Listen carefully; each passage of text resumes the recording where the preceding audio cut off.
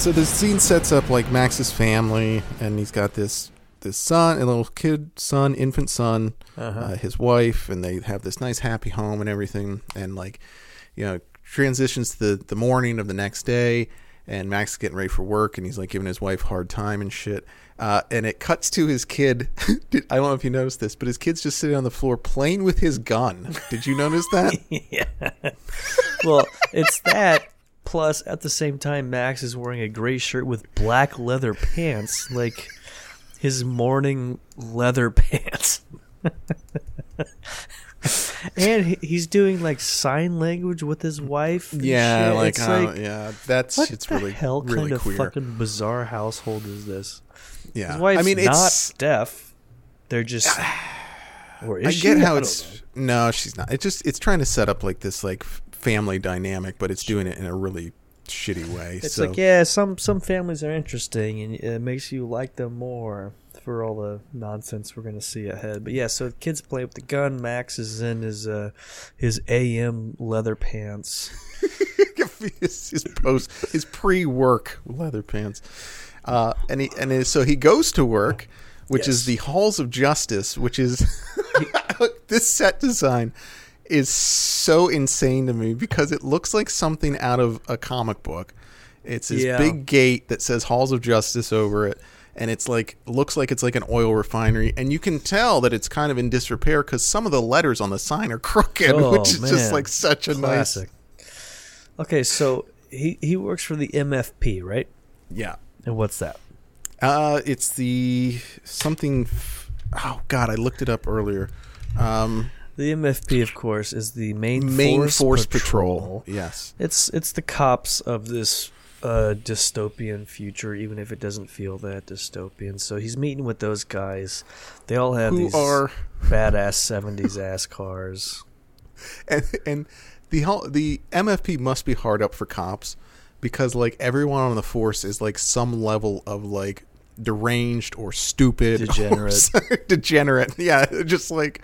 This is the best we could get, which is actually, when you think of it, is kind of a good concept for like post-apocalyptic cop. It's just like, all right, whoever wants to come and like stop these roving gangs of guys trying to steal gasoline, sure, whatever. Yeah, I'm all for it. I don't know if it's a commentary on police in this movie or if it's just something that's happening. It's probably just the latter, right? Yeah, I don't think there's any commentary in this movie at all. No, there's like zero social commentary, which is interesting, seeing as when it was filmed and the area it was filmed in. But also, no people of color whatsoever in this, so maybe that's some commentary. Thank God. Well, I mean, George Miller, do better, buddy. Australia. Yeah, wow. No.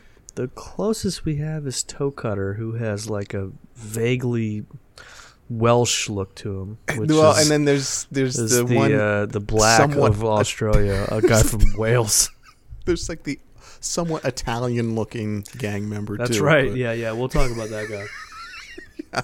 So Max gets to work, and Goose takes him to meet with the mechanic who has built, out of spare parts, the last of the V8 Interceptors, which is a nitro-fueled police car.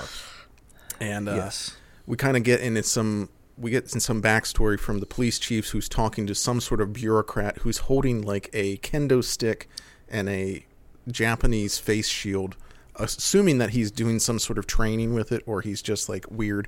That this is the kind of cherry that will keep Max from quitting the force. Like, they're putting this car together to give to him so that they can keep what is presumably their best cop. Yeah. Which is a great little thing that he kind of gets just slid in there, not really mentioned again. That's fun. So, go on. Yeah, and then we meet the police chief, who is just this gigantic bald guy with an enormous mustache, whose name is Fifi. Fifi has a look that I one day want to have. Guys, look up Fifi Mad Max. Just Google it right now. Oh, Fifi McAfee. Just this gigantic, barrel-chested man. He's walking around shirtless most of the time with an ascot on. chomping on cigars. He's great. Oh my god, that actor is just really good too. He's like just a fun guy. But he tells Max, hey, by the way, that Knight Rider guy that got creamed, his friends are out to get you. And Max is like, okay, whatever.